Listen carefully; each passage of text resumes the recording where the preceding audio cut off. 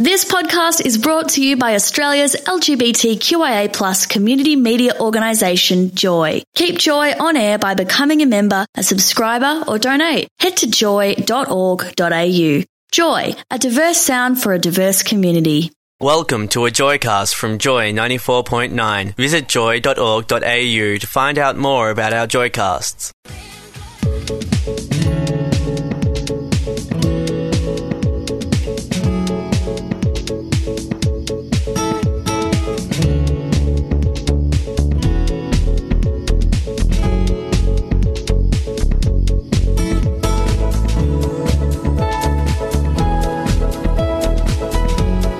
On Joy Now, Transpositions, a safe place for trans communities, our friends and our allies to share our experiences.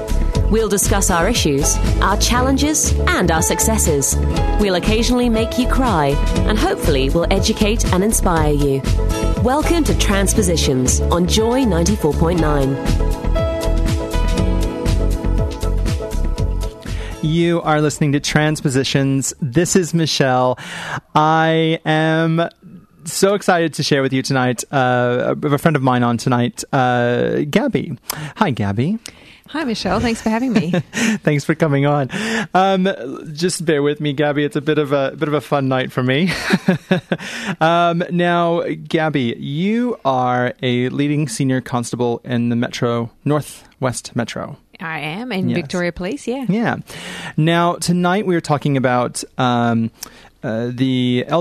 GLBTI liaison officers, which are known as GLLO.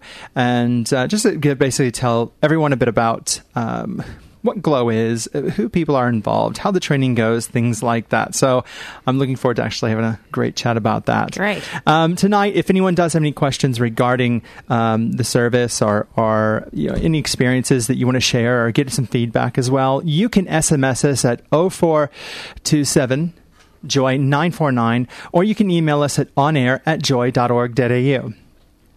Now, I just want to get into some quick bits here. Hold on just a second. Yep. And here we go. We're going to get into some news. Now, Gabby, I'd love to get your feedback on this. Now, some of the things that are happening in the news lately and stuff that's being talked about. Recently, Caitlyn Jenner, and obviously you know Caitlyn Jenner. Yes, definitely. Now, Caitlyn, she's always getting herself in a little bit of hot water. And she recently just apologized for her controversial comments about the transgender issues. What did she say? Well, look, recently she was saying things about her opinions on trans women, and if you look like a man in a dress, it makes people uncomfortable. Mm-hmm. Now, look, Caitlyn, she may be the world's most famous transgender person, but she's still learning how to talk about trans issues. And she just keeps putting her foot in her mouth.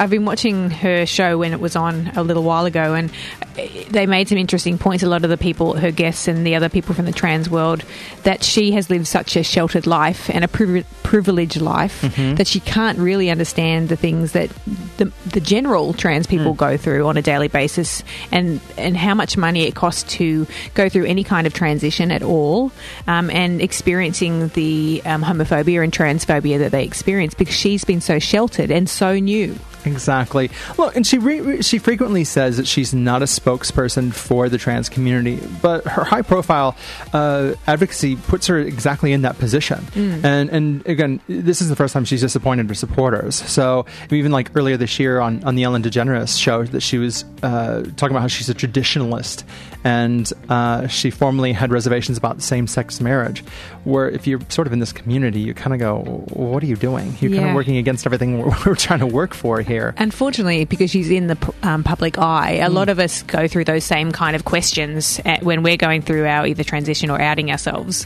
but we're not saying it to a million people. Exactly. And so that's the problem that she's got, that she's airing her thoughts, that like a lot of us do as we're growing and learning, but everyone's hearing that, when usually maybe one or two people might hear it from us and go, yeah, she just doesn't know yet. Yeah. And that's the problem. I mean, I have my moments where I kind of freak out because, oh my God, I'm actually speaking to the wider community, and when I'm getting emails from the US as well saying, oh, great show, and I'm going, I need to really be careful what I'm saying sometimes. Well, certainly in my job, I need to too. Yeah, exactly.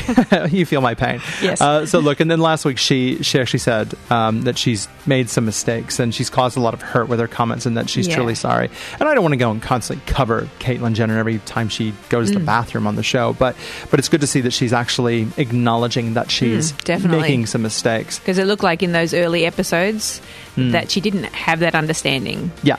That what she was thinking and saying was hurting or affecting other people, and the fact that now she realizes it, that's a huge step. Exactly. So you know what, Caitlyn, just because you're actually getting it, I'm giving you one of these, just there you go. Yeah, I'll clap for you too. Good, you're waking up, finally.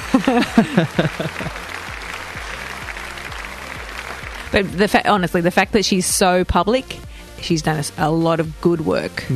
Yeah, and people don't realize that. And look, I know I sit on the fence with some things, and she says things, and I go, oh, don't. But she is actually there doing good. Yes. So the Festival for Women Transgender Rule. Did you hear about this one? No. So the organizers of a 3-day women's-only festival in Victoria have been criticized for refusing to admit transgender women who've not undergone gender reassignment surgery. And so it's called the Seven Sisters Festival, due to be held actually next March. And they say it provides a space for women to explore, grow, and evolve. But they're saying that having an attendee who is still physically male would be against the women-only spirit of the event. Right. And that only, basically, their response was, we only welcome trans women who are post-op, who have undergone all the procedures to become a woman, because having people on site who are physically male would break the trust of the attendees. And the refusal to actually admit preoperative transgender women has prompted a backlash online. I'm wondering how they will check that. Exactly. I mean, like if I showed up with you and whatever, I mean, I wouldn't see a problem with that. But no. But according to them, go ahead and check, please. Yeah. Feel free. I don't know how they would do that, so that would be interesting. Yeah. And perhaps criminal. There, I need you. We'll make you come on site and keep them in line. How's that sound? We'll see. So, yeah, they definitely get one of those. So, yeah, go away, people. So this actually, for the Red Cross, we got a good one here. On the 27th of November, I don't know why this popped up in the news now, but on the 27th of November, the Red Cross broke barriers with opening of the first clinic in Asia to target services exclusively to the transgender community. I didn't know this. You know all the good stuff. My fingers on the pulse, Gabby. So it's funded by the U.S. Agency for the International Development and implemented by RTI International and partners. It aims to become a model for quality health services and research in transgender health. So the Tangerine Center, as it's called, will provide friendly, needed services to the transgender community, which is done locally, while leading the region and identifying and sharing models to improve health care and access to quality health services amongst transgender people. This is actually managed and trained by transgender people, transgender personnel, gender-sensitive medical professionals, providing psychosocial counseling, hormone administration, and pap smears. Wow. So that's pretty. Where else in the world has that? Not that I know of. Yeah, and so they're helping to reduce the stigma and discrimination and misuse of hormones for gender affirmation. Fantastic. So that's definitely it's one of those. We'll give it one of them. One of them. There you go. Great news. Yeah. Look, I try to find as much positive stuff as I can, and unfortunately, every now and then you get those really sad things that kind of pipe up and. It's just very unfortunate. Yeah. So my name is Michelle, and I have my guest tonight, Gabby Tyack. Hello, Gabby. Hello again. Now, Gabby is a leading senior constable in the Northwest Metro in Melbourne. Now, Gabby, how long have you been involved with the police? Okay. Well, I joined New South Wales Police in 1999, and then moved to Victoria in 2001, and joined Victoria Police in 2002, and pretty much continued my career after doing a bit of study at the police academy here. I worked in Geelong and Bacchus Marsh before moving up to Melbourne, where I became a full-time gay and lesbian liaison officer. Okay, so you're in my area then. Yeah. I'm over in Melton myself. So. Oh, well, Melton's part of mine. So Northwest Metro is a really large, it's a region. We look at the state in a number of regions. So it covers from Melbourne out to Hobson's Bay to Melton, Sunshine, a whole range of areas. I think it may be about 26 police stations in that area. Okay. So Melton is one of my areas, but we have GLLOs in police stations around the state as well. So I'm full-time, but there's almost sort of 80, I think, GLLOs around the state, including protective service officers, so the ones that are at the train stations. And also we're starting to include non-uniform, unsworn members, so they're not out doing the policing role, they're inside doing sort of more analytical or other types of roles. They're not actually police officers, so they're more internally focused on, I guess, the welfare of LGBTI police members. Now, we briefly touched on this back on Trans Day of Remembrance. You came on as a guest, and we who mentioned it. Now, those who weren't listening or didn't tune in that day or haven't heard of a GLLO, what exactly is a GLLO officer? Well, we started in Victoria Police in 2000. We were trialled in the 90s as well. But basically our role is to be the contact point for people in the LGBTI communities to speak to police. There's quite a interesting and not the most positive history of police working with LGBTI people, and that's not just in Victoria, that's around Australia and in all other countries, particularly when you in the past you've had laws that I guess people are charged and convicted for being homosexual. Thankfully, those laws are no longer in existence. They finished in Victoria. They were abolished in 1980, 1981. So, but, you know, Victoria Police and any police agency wouldn't have a very popular relationship with the community simply because we were out there arresting people for being gay. But so and because of that and a number of other reasons, the community came to Victoria Police. There's a much longer story, but basically they came to Victoria Police and said, we feel like we can't come to you. We can't report crime. We don't trust you. We think you're homophobic. So you need to do something, change something or add something so that we do feel comfortable coming to you. Did something happen around that time? Like, was there a discrimination thing or something happened in the news around that time? Or that sparked this? Or leading up to it, there was something that you may not have heard of, but a lot of Victorians know about, called the Tasty nightclub raid. Okay. Tasty was a gay nightclub. I think it was Flinders Lane. And Victoria Police did a drug warrant on the premises, as we would on any kind of club or pub or any kind of premises where we believe there might be drugs being sold. And unfortunately, the actions of the police who were involved in that raid were not particularly positive. People were treated pretty poorly, very poorly, in fact, and no one ended up being charged with any kind of offence in relation to that drug raid.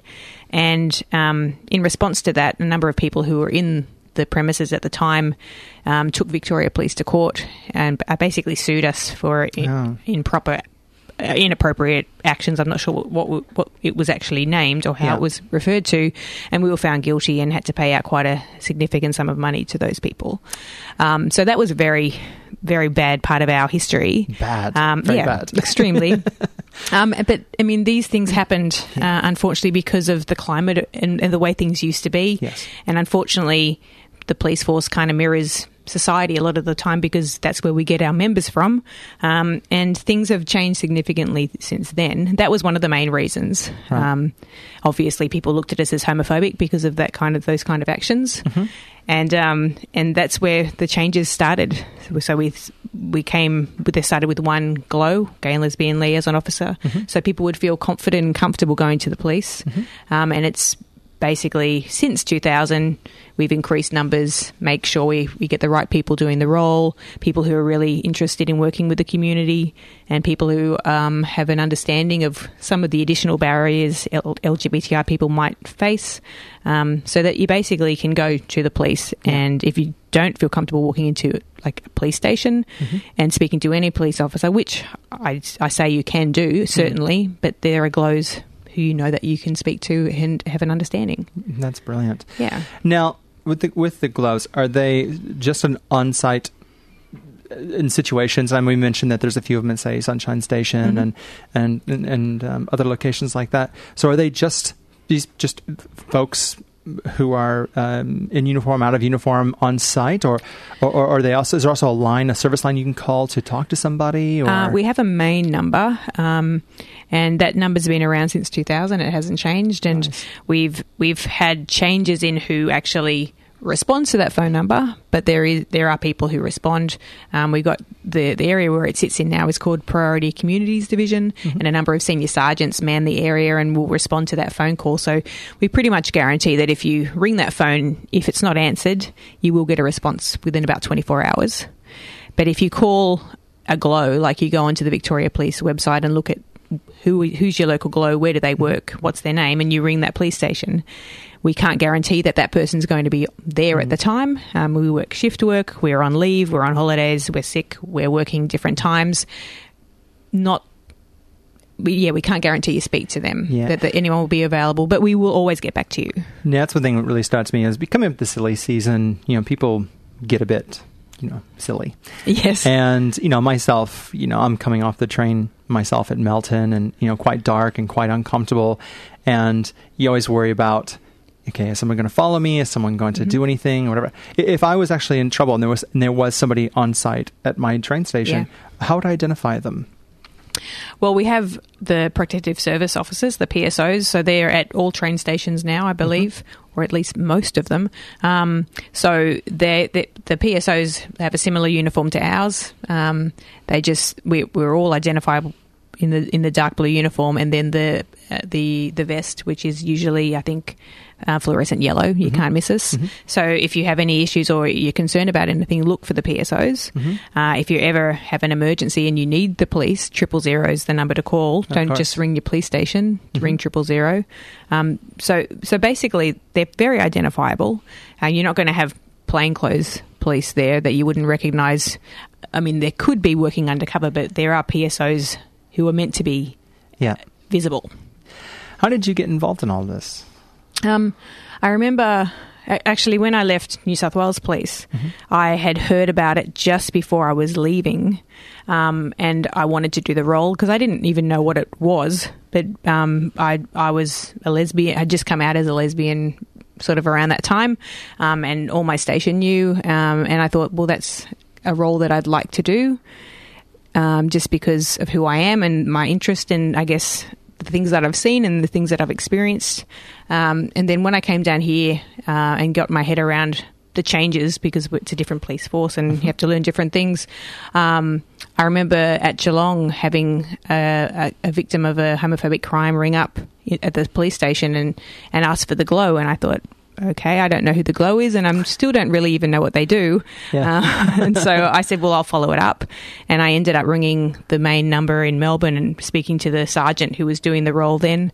And I found out about it. And I was able to come up to Melbourne and do like a short secondment with, I think, for a month in Melbourne to learn what the role was all about, and loved what it represented, and then went back to Geelong and said, I want to do the portfolio role, which is the additional role that you have additional to your normal duties.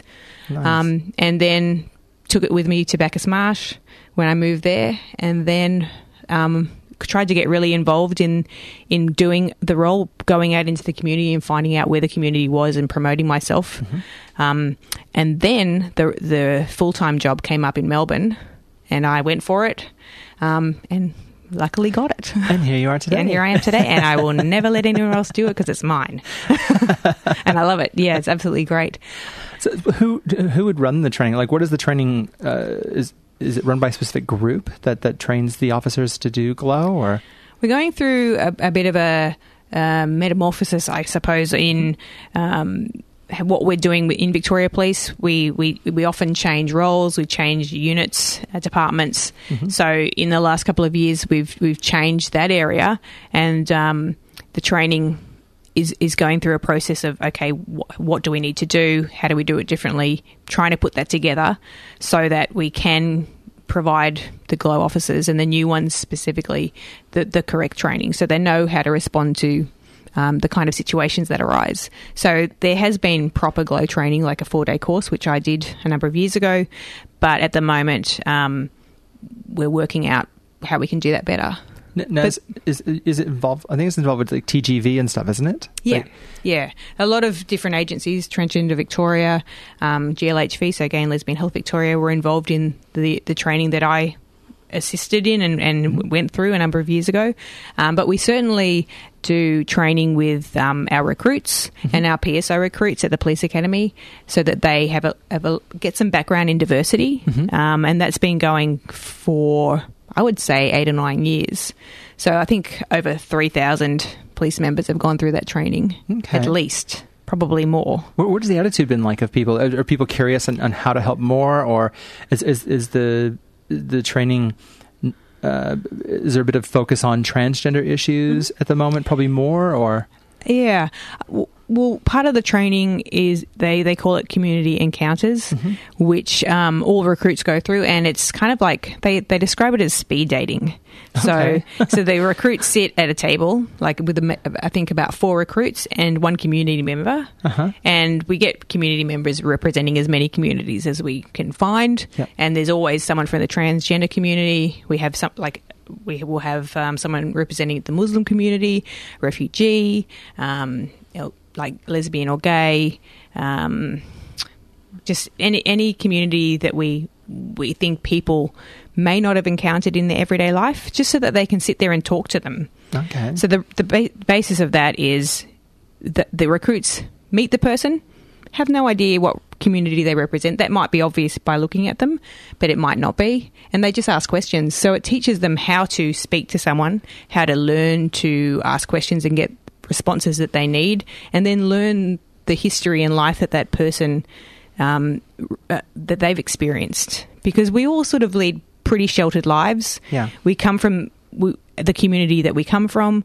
We have the religion as our background, the nationality as our background, sexuality, sexual orientation, gender identity. We're all very complex. And we're sheltered as well, because we often only know those things that are close to us and our family. Yeah. So meeting people who represent varied, diverse communities is an eye-opener for everybody.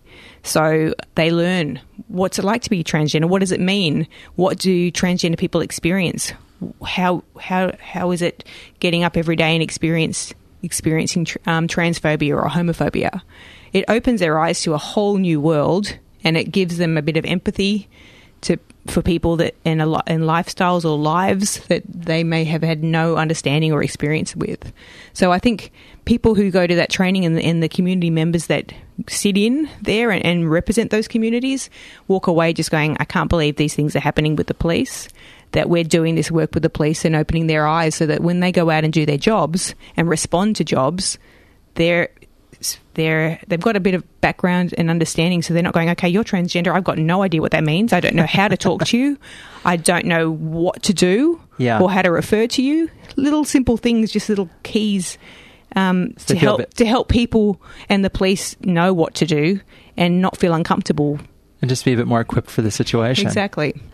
My name is Michelle, with my guest tonight, Gabby Tyack, who's from Victoria Police, who is a leading senior constable involved with the GLLO officers, and that's part of the GLBTI liaison officers within Victoria Police. That's me. That's you.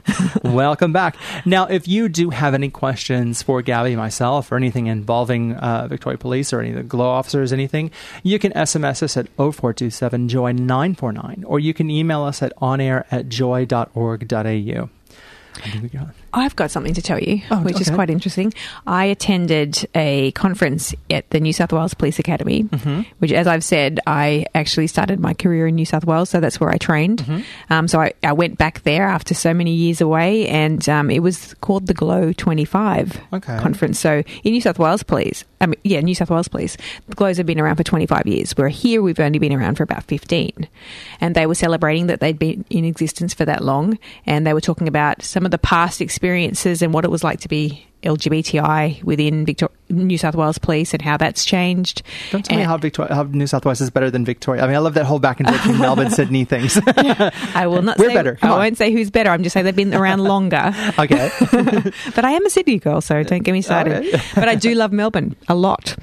Anyway, so that was really interesting, and they had a lot of recommendations at the end of the conference. And one of the ones that stood out to me was that there's a lot more work to do with, from a policing perspective, with the transgender and gender diverse community, because we aren't doing enough. I mean, I guess if you look at services available, so external services, not Victoria Police, there's just not enough around for this community. Mm-hmm. And as a police force, we haven't. We need to do more work, I guess, engaging with the community, the transgender and gender diverse community, so that they do feel comfortable. Because I still hear so many stories of people experiencing any kind of crime or discrimination or stalking behaviour, anything like that, and they're not turning to the police. They're not reporting. They're not even speaking to a GLLO and saying, hey, what can I do? What should I be doing?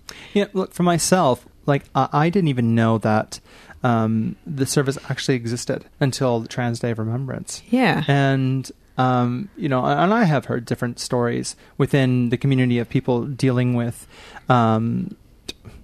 just dealing with different issues with police and being misgendered and et cetera.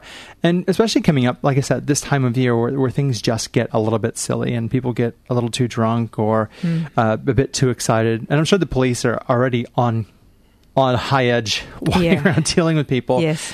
I just, you know, I wanted people to realize that there are services. There are officers like yourself who are just lovely and just, you know, really easy to talk to. And I really hate hearing people say that they don't know about GLLOs. I mean, like I said, we've been around in Victoria for at least 15 years. Mm-hmm. We've got a lot of us around, but it's how do we promote ourselves? And that's such a big part of our role. So we do come on Joy. Yeah. We go in to talk, have stories, and we used to have articles in some of the gay press, but we really need to go out into more mainstream news so that people who don't connect to the community in these forms, because not everyone does, can hear about us and learn that we exist, because we're there for this community, and if you don't know we're there, then we're not doing our job properly. Exactly.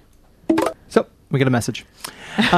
So Gabby, it's a text that's come through. It says, if a trans person was arrested and were held in custody, would they be held with people of their birth sex or affirmed gender? Very good question. This is constantly a question I'm asked by so many people. It's a good question. And it's something that we have a transgender policy about transgender people, gender diverse people in custody, and how we should respond to that and where we should put each individual person. And basically the policy says that the person is put into and held in custody with people who they identify with. So whatever gender they identify with, not their birth gender, but their affirmed gender. But is this just a holding cell in, say, in the jailhouse itself? Yeah. Well, this is where we have holding cells. So this is when we have someone into custody and they're in the police station and they're in the cells in the police station. So that's our that's how we respond.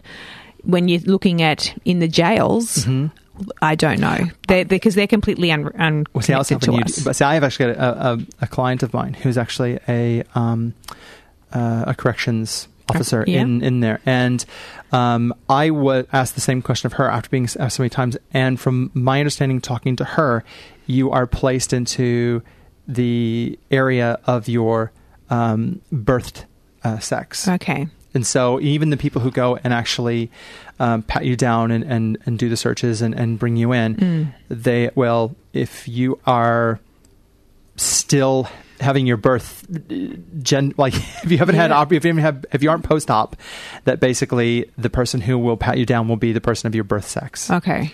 And those who are, if you've already had the surgery and you're post-op, well then the person who is, so if you, like in my case, if I was post-op female, well then a female officer would pat me down and actually. Okay. Yeah, it's really weird how it's done, but I think they'd still keep transgender separate. Yeah. From both sides. I mean, that's how we look at it too. I mean, we have to look after everybody's safety. So if we judge the situation, and each situation is different. We look at it individually, but if we think that person's at risk, then they will be put by themselves. Yeah. But if we think that's going to be fine, they're searched certainly by the sex of the gender officer that they identify as. Yeah. So if you identify as female, then you'll be searched by a female police officer. Good. So that's certainly how it is, and we will put you in the cells with other females if that's how you identify. But again, if we think you're at risk, your safety's at risk, then we'll separate you. Yeah. And you'll be put in a cell or a place by yourself. Sounds like the jailhouses or the what do you call them? Prisons. The custody in areas, custody or our cells. Cells, whatever. Yeah. It sounds like what's going on at the the local jailhouse is different than what's going on at the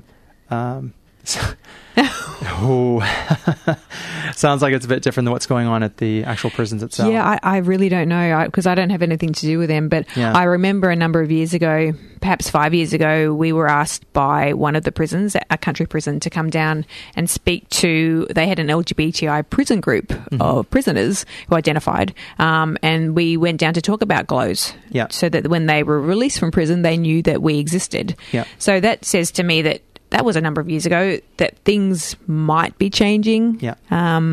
But again, I don't know how the prisons work, and I don't know what they do there. Yeah. And it sounds like, look, in general, it sounds like the whole situation is a changing situation. It's a language that's changing, and both sides are actually learning how to deal with each other.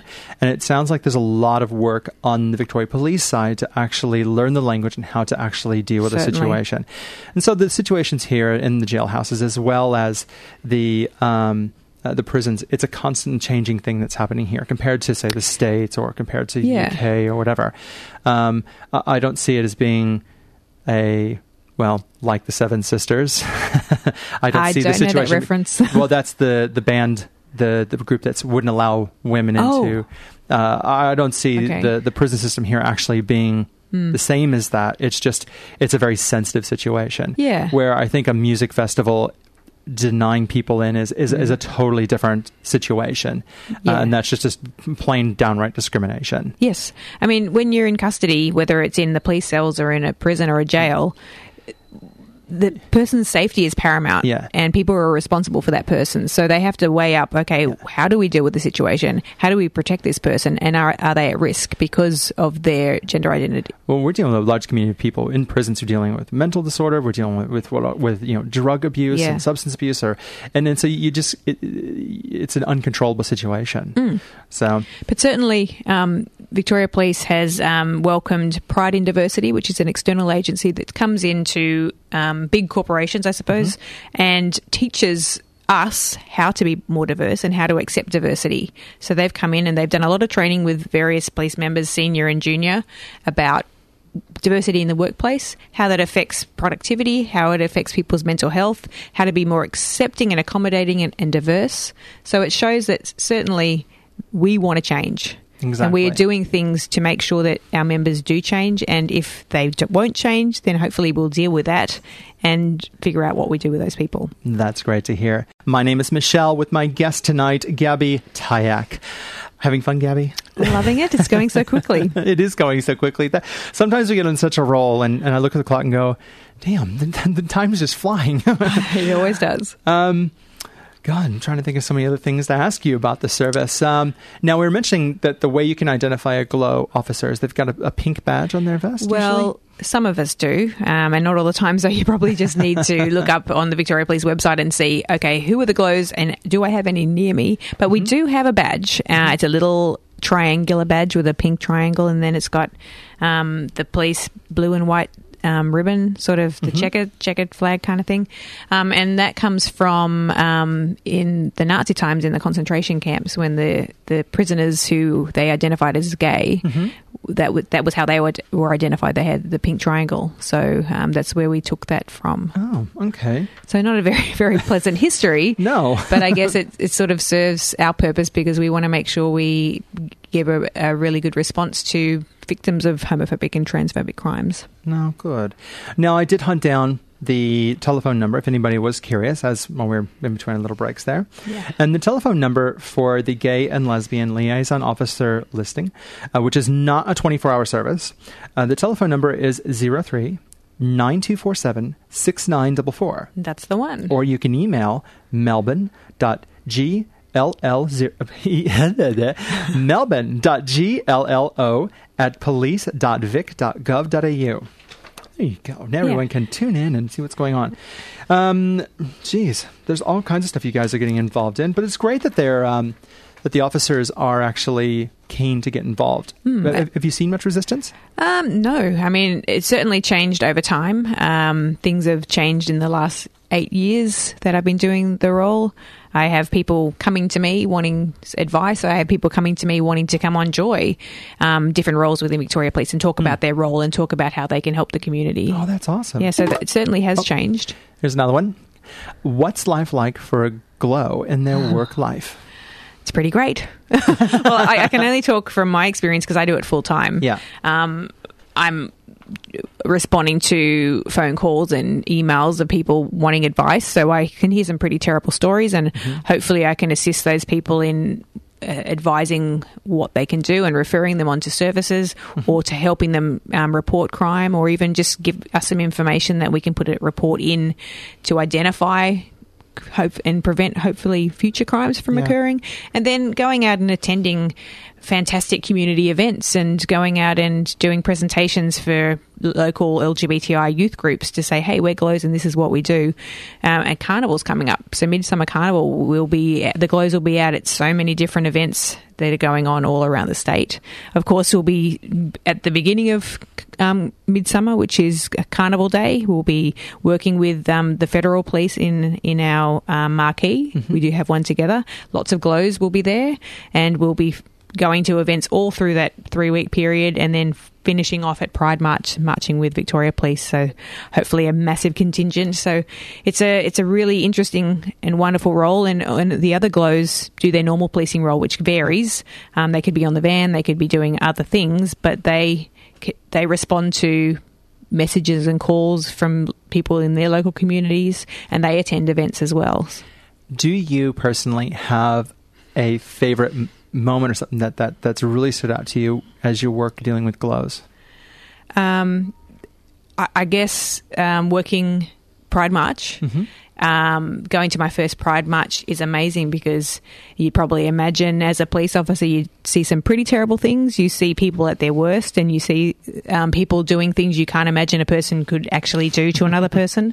And we don't get a lot of thanks. A lot of the time we're the bad guys a lot of the time. We're the people pulling you over and giving you a ticket or attending the most horrible experience in your life, and it's not pleasant. No.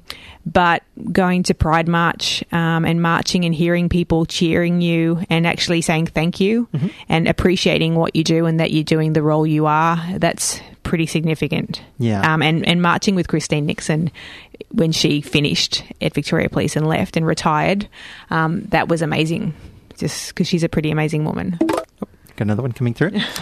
What are some of the greatest challenges for a GLLO? I guess probably finding the time to do the role, because a lot of our GLLOs are working at busy stations where they're understaffed. They're responding to job after job after job on the van, and they just don't have time. They don't have time to go to events, because if they are given the time and rostered on to go to something, if someone goes off sick or a big event or incident happens, they have to attend those things. They take priority. Yeah, of course. So it's trying to figure out, well, how can we ensure that they're able to go to events and represent GLLO and for their local communities when they have to respond to incidents and emergencies. If somebody wanted to get involved with the GLLO service or anything to do with the Victoria Police involving maybe assisting or doing whatever, is there any way people can get involved and help and I think, well, you have to be a member of Victoria Police to be a GLLO, but you can ask your local GLLO to come out and engage with you and your community and your community group. So that would be a way you can connect. Nice. Or you can join Victoria Police. I mean, I'm a lesbian. I'm out. I never hide who I am, and I'm proud doing this role, and I haven't experienced any negativity within my role. So we want people. Victoria Police wants to represent the community, so we want LGBTI people to join us, and we want to make sure that we're a safe and welcoming place for that community. That's wonderful. So certainly at Midsummer Carnival, come up to us and have a chat. We'll have GLLOs, we'll have uniform members, we'll have PSOs there. We'll have all the information about recruitment and what you need to do, and have a chat and see if it's something that you want to do, because you can do amazing roles and you can help people. That's pretty much what we're here for. And that's great to hear. I'd like to thank my guest tonight, Gabby Tayak, who gave us a bit of an insight into the gay and lesbian officers, part of the GLLO service at Victorian Police. Now, if you have missed tonight's show, you can get us on our podcast, which is on joy.org.au/transpositions, or you can also get us on, if you have an Apple device, you can get us on the Apple Podcast Store, which automatically streams and downloads the latest episode to you. You can also get us on Facebook, Twitter, Instagram. We're all over the place in social media. If you have questions during the week, you want to ask us, or there are things you'd love to hear on the show, please give us a message. Let us know. Let us hear from you, because this is your show as well. We will be back next week on Tuesday, 8 p.m. at our new regular time. This has been Michelle, and see you soon. You can find more Joycasts and show blogs. Go to joy.org.au. Thanks for listening to another Joy podcast brought to you by Australia's LGBTQIA+ community media organisation, Joy. Help us keep Joy on air. Head to joy.org.au. Joy, a diverse sound for a diverse community.